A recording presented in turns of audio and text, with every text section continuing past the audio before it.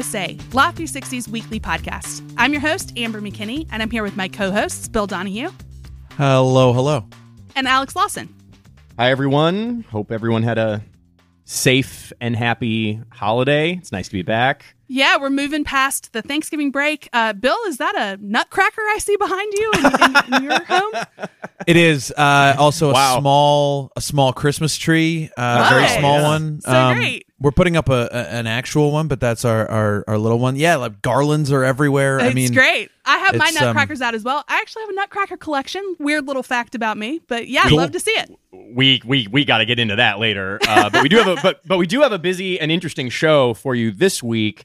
I had a really interesting talk with Danny Cass, who is our senior IP reporter, about obviously everybody knows that there is a COVID vaccine that is somewhat imminent. A bunch of companies are very far along in the trial process. And obviously, for our purposes, one thing that's implicated by that is the rush of patents that will accompany that vaccine. And she wrote a really cool story about all the sort of permutations that will come with what we hope to be a soon arriving COVID-19 vaccine. So stick around for that for sure. It was a really interesting talk with her.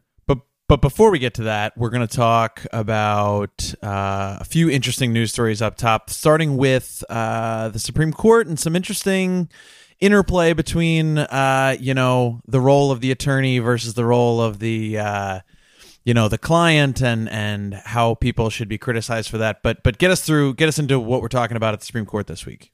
Yeah, there's lots of angles to this one, but at bottom, it's a really interesting case that the Supreme Court heard arguments for this week, and it's a case that basically looks to use an 18th century law to hold Nestle and Cargill accountable for child slavery in their foreign supply chains.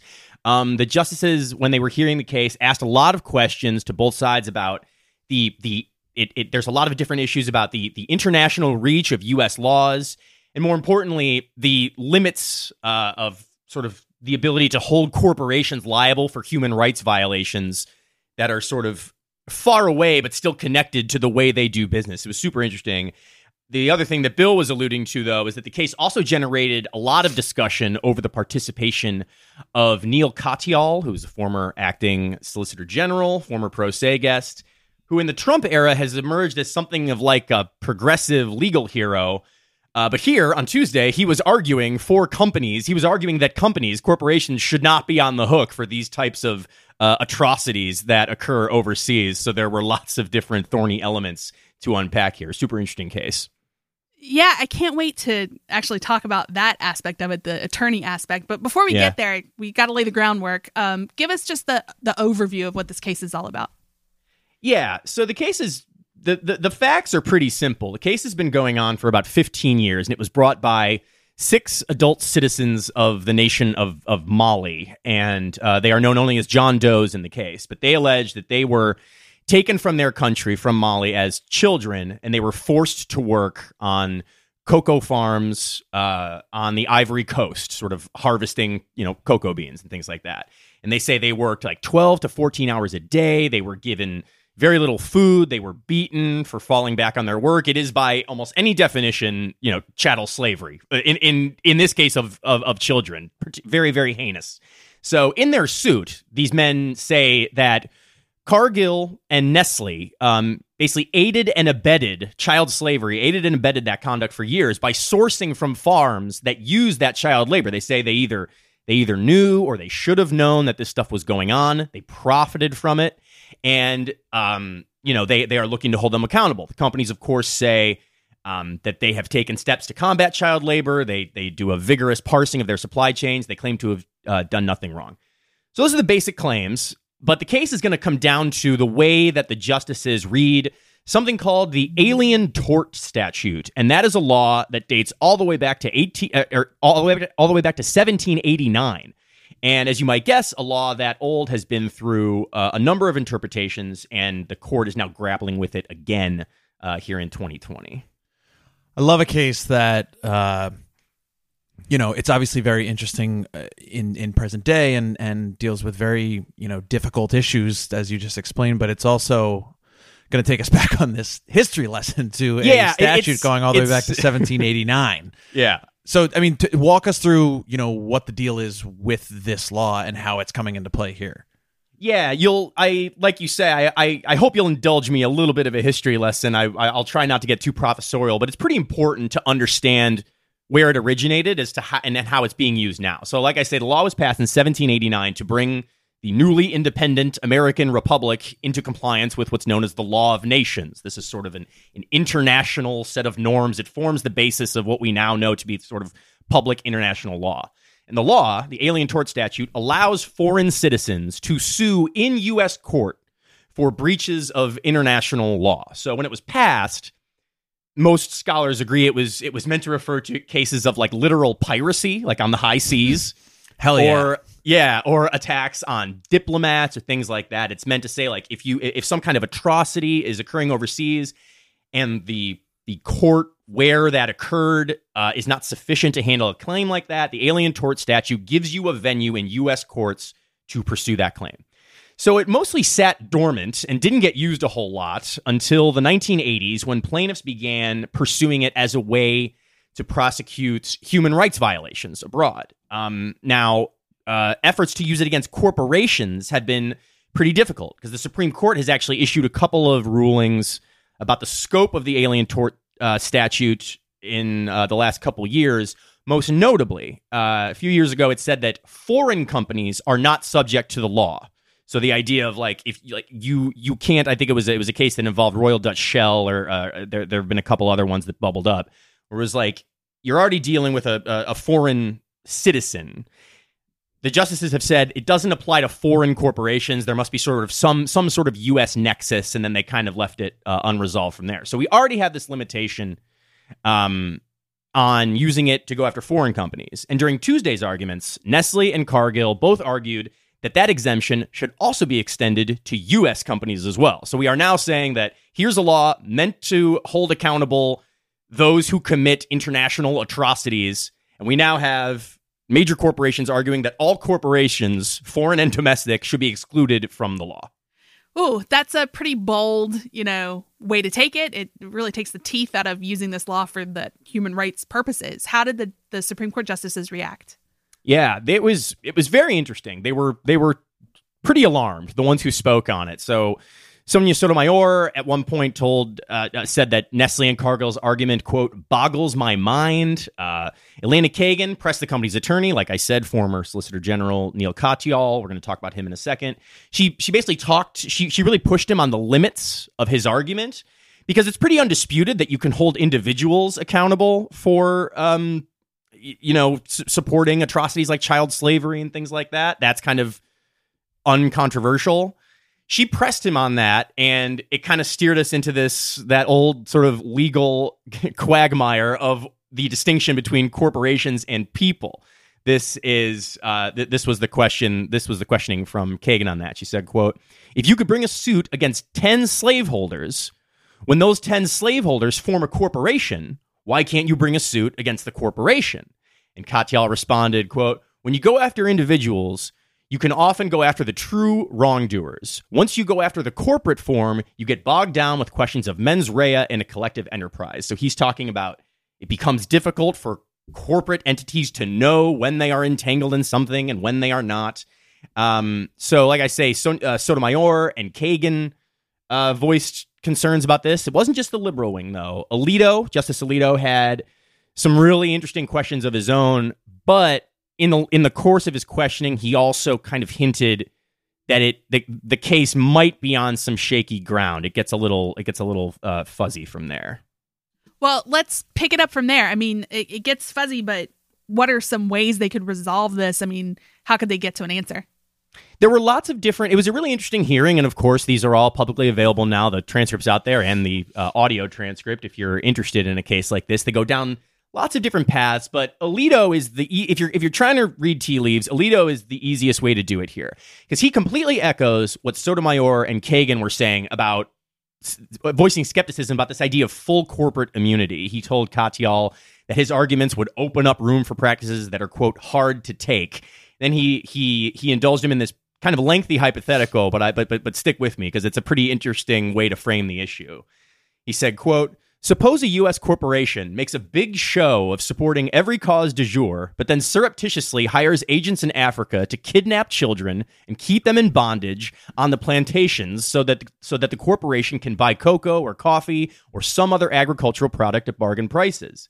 You, meaning Katyal, you would say that victims who couldn't possibly get any recovery in the courts of the country where they had been held should be thrown out of court in the United States where this corporation is headquartered and does business. So he is basically, he's positioning it as saying, you are basically slamming the door on any kind of corporate accountability here. And Katyal, for his part, basically says yes. He says the hypothetical that Alito lays out doesn't invoke it isn't enough to trigger the protections of the Alien Tort Statute. He kind of says there are a couple of other statutes that you maybe could pursue here, but it becomes clear that there is.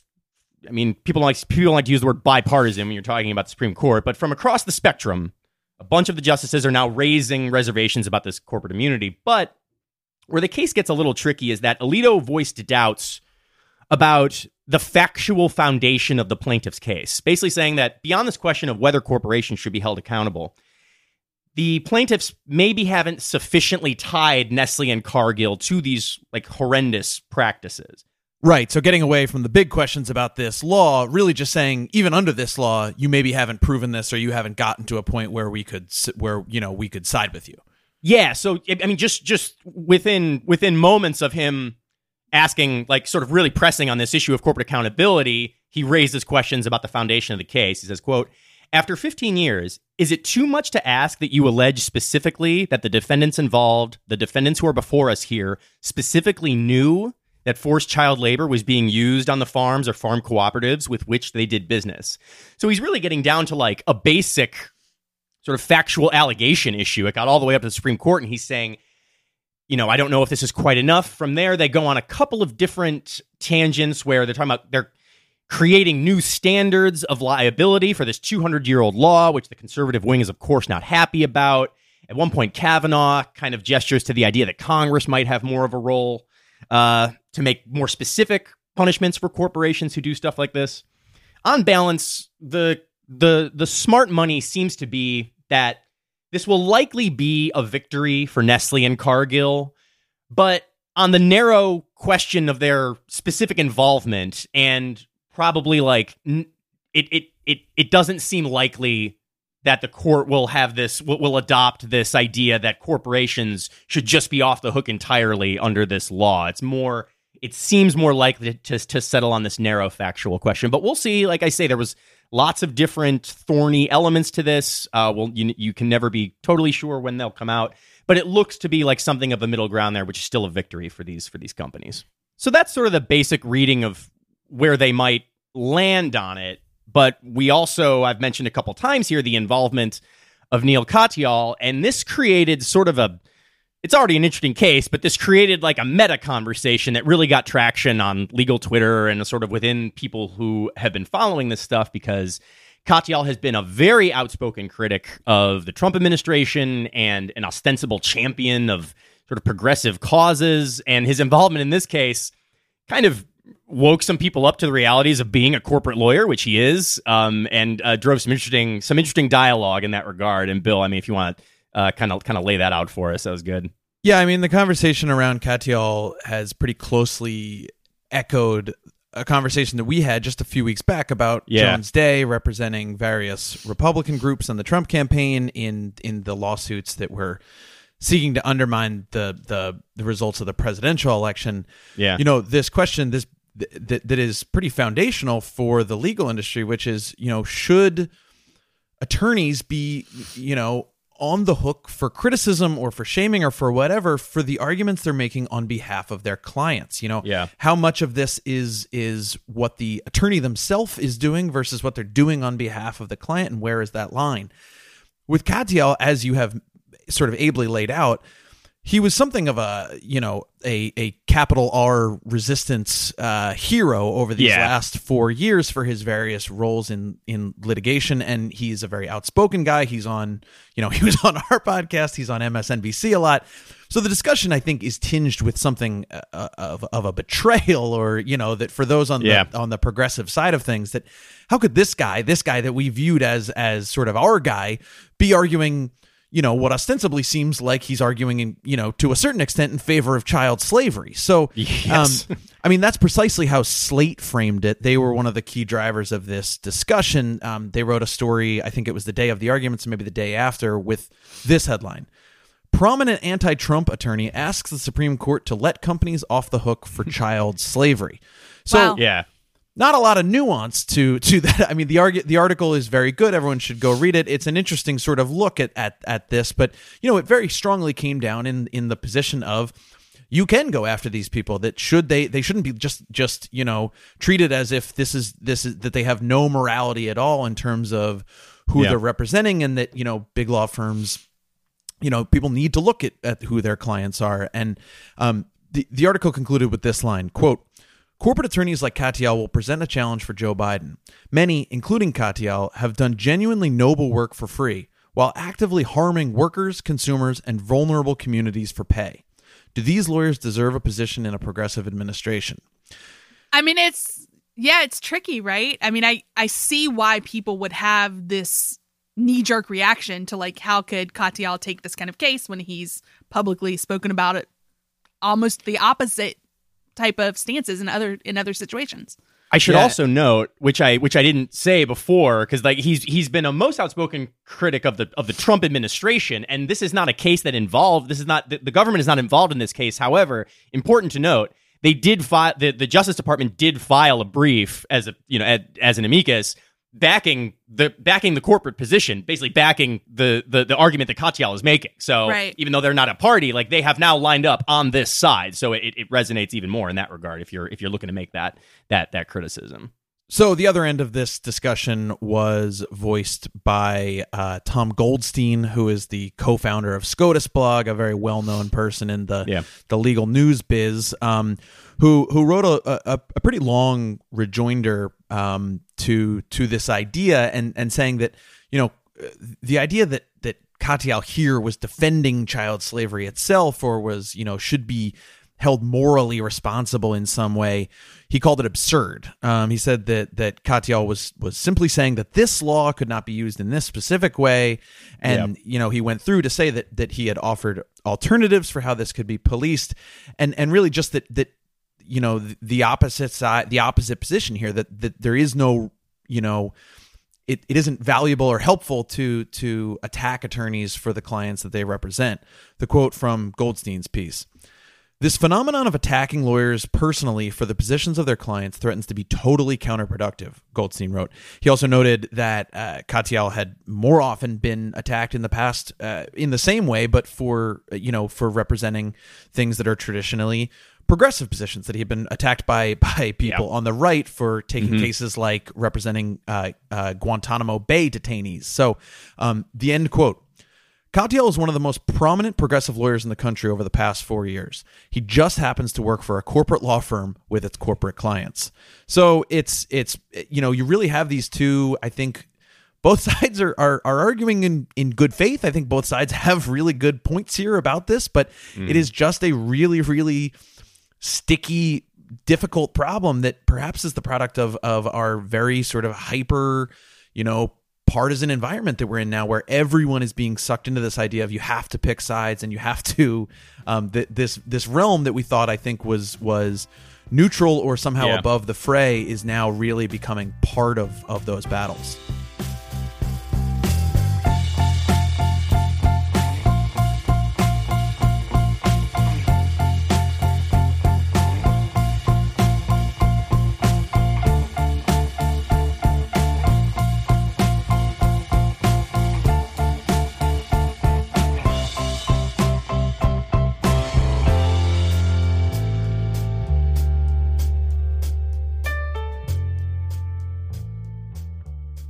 "2020 has been a rough year.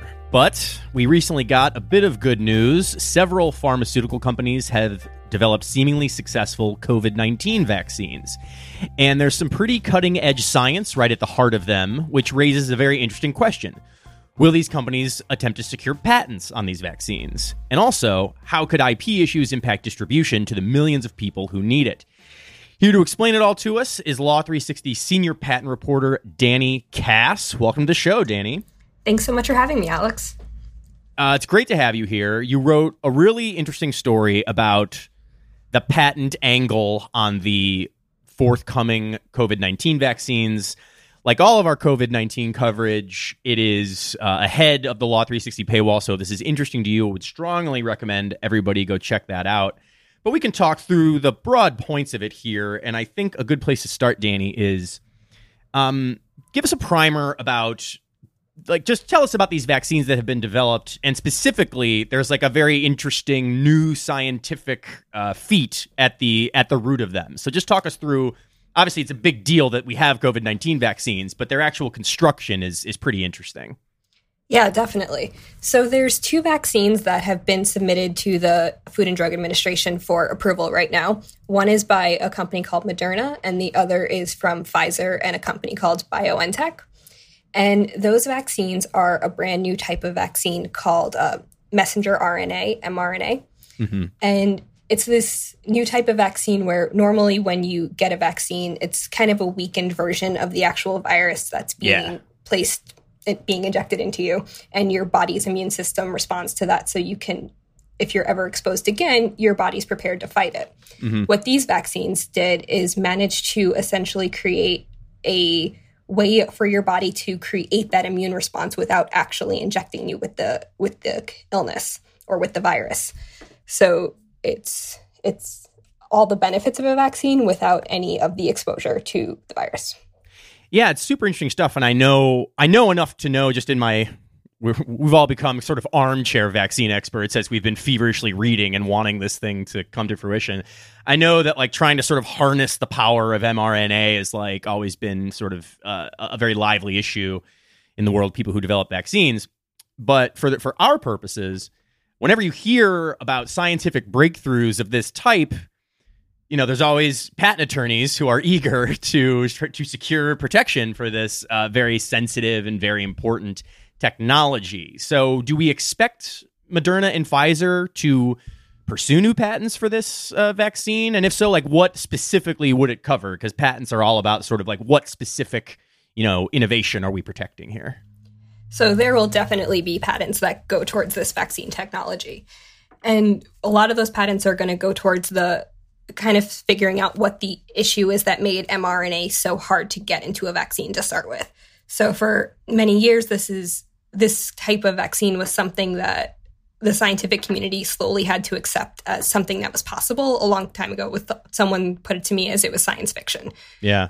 When you're bringing this synthetic mRNA into your body, your immune system kind of sees that as an outside attack. And so instead of accepting it and listening to what it's telling, the proteins that it's telling your body to create, instead it attacks it as an outsider and tries to get rid of it. But what Pfizer and Moderna have been able to do is figure out a way to carry that mRNA into your body in a way that your body accepts it. So that kind of foundational delivery system is what it's going to most likely be in these patents.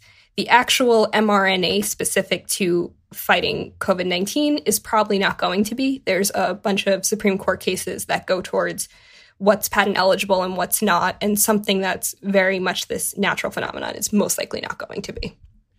So securing the patents, of course, is important for the companies for a number of reasons. There are, of course, though, a lot of eyeballs on distribution because, in case anyone hasn't noticed, a whole lot of people have and are at risk for the disease. And so it raises a question of, presuming they obtain these patents for these very innovative processes that we've talked about, you spoke with people who talked about the expectation that they may not enforce them as stringently as they might otherwise do a brand new shiny patent. What can you tell us about how they will be used if they do get them? So the way that these vaccines are being distributed is a little bit unique in that the federal government has essentially purchased them all. So the government is paying Moderna $1.5 billion for 100 million doses of its vaccine, and they're paying Pfizer nearly $2 billion for 100 million doses of its vaccine.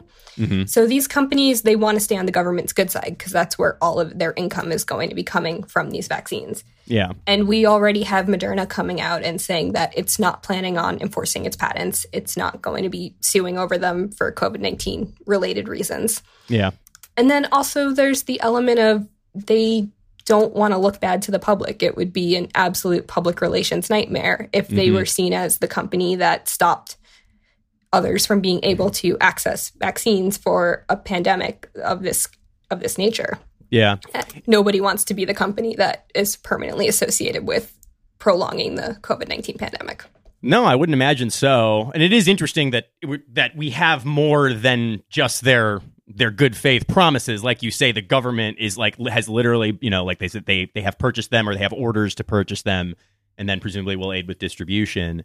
I know that this has been going on in my world, the trade world, at the World Trade Organization. There's lots of discussion about waiving like global enforcement of patents, and that's getting bogged down in some international interests and stuff. But certainly something to keep an eye on. But even if we, if we accept that they won't be enforced in a way that disrupts distribution of the vaccine, we've explained that this is like incredibly groundbreaking technology, and the way that it works it will probably apply to many diseases and many vaccines going forward. So if they obtain patents for these processes, even if they say, okay, we're not going to like aggressively enforce them for COVID, patent experts that you spoke to said it has pretty interesting implications down the road as like sort of in the next wave of like pharmaceutical patent. Yeah, those mRNA patents are going to be really vital. This is now that we have companies coming out there and proving that mRNA vaccines work, researchers are going to want to try them very broadly for all sorts of conditions, whether it's cancer, whether it's the next coronavirus, whether it's another virus. And if Pfizer and Moderna have these kind of baseline patents, then realistically, any company aiming to make their own vaccine with them is going to need to get a license from either Pfizer or Moderna. Yeah, I mean, they basically have it on lock. It's like this is base technology that if you want to proceed forth from that, you have to license. Yeah, exactly. And they haven't promised that they're not going to enforce their patents later on. It's just not for this one specific in other use. contexts. And then, I mean, is that just a matter of? I mean, I guess we wouldn't want to crawl into their minds and know what they're going to do. But I mean, you talk to people about this. I mean, is it just a matter of like waiting to see sort of how aggressively they want to, or how sort of stringently they'll license or anything like that? Yeah, it's going to be waiting to see kind of when they actually have to start offering those licenses for these patents, whether they're willing to do so and how much they're going to charge. And then if there's any kind of possible infringement, how aggressively they're going to sue. So it's going to be kind of a little bit of a wait and see to see how strongly they're going to enforce these. So it's a super interesting story. Obviously, this is like we've said, this is groundbreaking technology. It obviously makes the vaccine turnaround so much quicker, and there's a lot of eyeballs on it. Again, fascinating story. Everyone should check it out. Danny, thank you so much for coming on the show. Thank you so much for having me.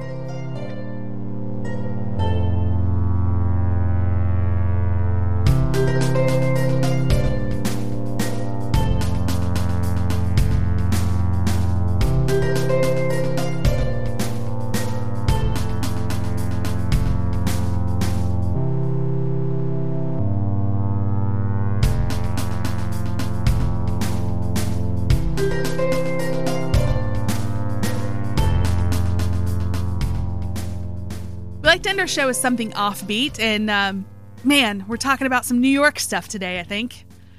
Yeah. The New York struggle is real.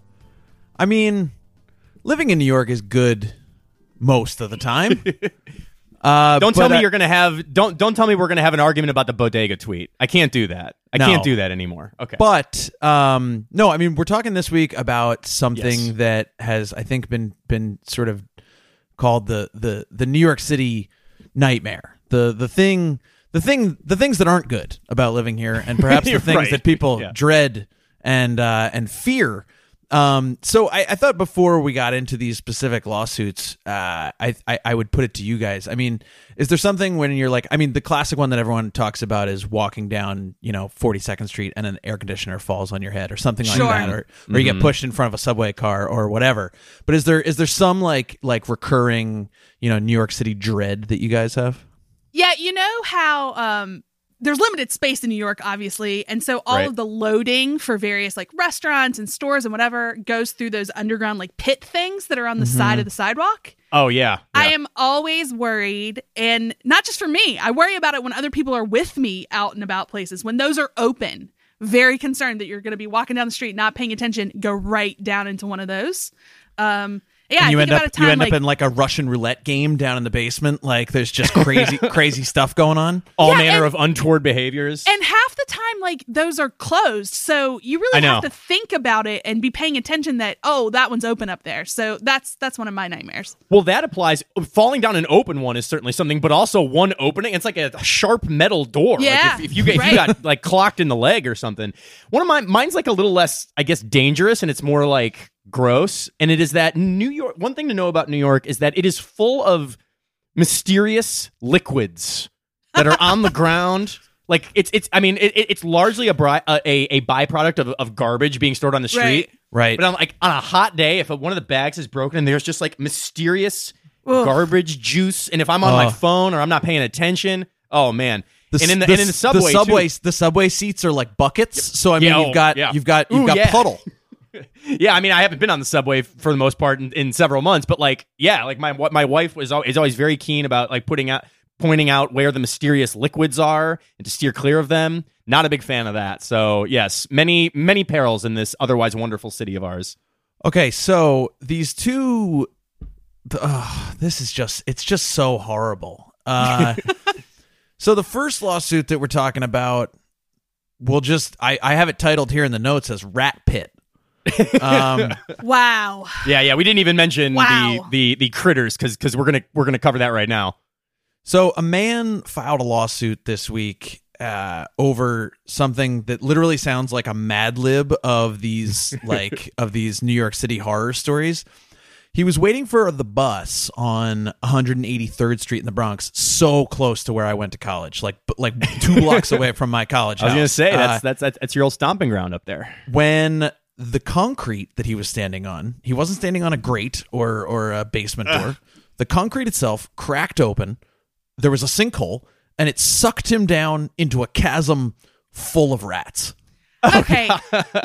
I read a bit about this when it first was reported on, because it's the kind of thing that I don't want to read, but then you feel compelled that you have to. Mm-hmm. It seems so unbelievable. I mean, it seems wild to think this has actually happened to somebody. Well, I mean, starting with the very simple fact of the man's name. His name was Leonard Shoulders. Yeah, that seems, I mean, I'm not trying to laugh at the guy. He's clearly been through something horrific, but that is so disturbing. His name is Leonard Shoulders, and he's up to his shoulders in rats. I hate to make you do this, Bill, but I think you have to give some of the details because it's a pretty gnarly experience that he had. He was apparently so covered in rats, so deep in the rat pit, that he was apparently afraid to scream for help because he was worried that rats would climb into his mouth. Oh my God. That's so gross. And I think the worst detail is actually how long this ordeal lasted. Yeah, he was in the rat pit for about 30 minutes before he was pulled out by firefighters. So David Blaine would never. Perhaps needless to say, Lenny Shoulders filed a lawsuit this week. It's really just a situation where you have to sue. You got to sue somebody. Yeah. Sue the rats if you have to. But I need some recompense. So he filed suit in Bronx Supreme Court this week, suing the owners of the building for being careless and reckless and negligent. But also suing the city for failing to maintain the sidewalk. He claims that there was obviously mental trauma, but also physical, that he had severely hurt himself, that he had hurt his legs and his stuff. So we don't mean to laugh at the actual physical. No, I mean, by all means, I'm glad he's okay. I mean, honestly. I mean, in fact, of course, he has to prove his claims that they were actually negligent and all of that. But if he can do that, I hope he gets really compensated for this because it sounds terrifying. So this lawsuit made a lot of people immediately call to mind another similar lawsuit that was filed last year and made the similar rounds on the bizarre lawsuit beat, which we love. That keeps us afloat here. I have this one written in my notes as rat shower. Also sounds terrible. What happened in that one? This one I actually don't remember. So a contractor says that he had to be hospitalized after a ceiling collapsed and rained rats down on him. Like he was flooded with rats from above from a ceiling. Ew. The guy is named Robert Peterson. He said his company, a contracting company, sent him into this rat cleanup job on 147th Street. Coincidentally, close to another place I lived, without the proper safety equipment, and that he had to go do this or he would be fired. And they didn't really set him up for success here. No, but at one point, quote, "The ceiling collapsed, causing rats from within the ceiling to fall on his unprotected body." Oh, God, I hate it. That case was filed last year. It did settle in September, so I hope our guy, Robert Peterson, got some money for his rat ordeal. The whole thing it spawned a conversation online, and it made me wonder, and I thought I would put it to you guys. Yeah. Which of these two rat disasters do you think is worse? And which would you rather have happen to you? I'd rather have none of this happen and not even have it in my brain. Not an answer. Not an answer. Okay. This is money on the table time here. All right, I'll take a stance. I would be more terrified by falling into the pit, I think, because you have less control. You've probably injured yourself in the fall. The guy couldn't even scream. He was so scared that rats would get in his mouth. That's awful. Yeah, I now in his specific instance, yeah, like because he was up to his Leonard shoulders in rats and like couldn't move. I mean, my first instinct was that I think I would rather fall because then there's something between, like there's air right between me and the rats, right? Like because I'm on top of them, and maybe I could crawl out. Like now in this instance he wasn't, but if you're in the other scenario, you face being blanketed by the rats, right? And like not, and like them literally, you could be smothered by them. So I think I would want to fall through the pit, like you say. Neither is ideal. That's the way I would lean, though. Thinking about it. My answer is that I would like to do some forensic accounting of both buildings and find out which group has more money for me to sue them over, because both of them are so horrible. I just want as much money as possible to rain down on me, or for me to fall into a pile of money, and then that will make me feel good. Yes. I love Yes. that you're taking it that direction. I don't think any amount of money would truly compensate me for that kind of like horrible event. I mean, it's the stuff that like it would be in a horror movie, but then people would be like, that's too cheesy to be real. That can't be how this goes. We should try and get these guys on the show, Peterson and Shoulders. See what see if they want to tell us. They can have the debate themselves. They're more informed on it than we are. But most of this year, I have really missed being in New York City because I'm in New Jersey. Living out these days where we can't gather. This is you got the rats first over time. there too, though. We do, but this is the first time we've had a segment on the show where I thought, glad I'm in my apartment in Jersey City where everything is safe and there's nothing going to rain down or me fall through the floor. So happy to be here, guys. Yes, and we're happy for you. Yeah, so I would say that's a good place to end the show, except now I'm going to go have nightmares, but we will end the show nonetheless. Thanks for being with me, Bill. See you again next week, guys. And Alex. Thanks. We also want to thank our producers, Kelly Marcano and Stephen Trader, our graphic designer, Chris Yates, our guest this week, Danny Cass, and our contributing reporter, Jimmy Hoover. Music for our show comes from Silent Partner and Kelly Marcano. If you like Pro Se, even when we talk about disasters with rats, please leave us a review wherever you're listening. It helps other people find our show. And if you want to read more about anything we've talked about, check out our website. That's law360.com/podcast. Thanks, and see you back here next week.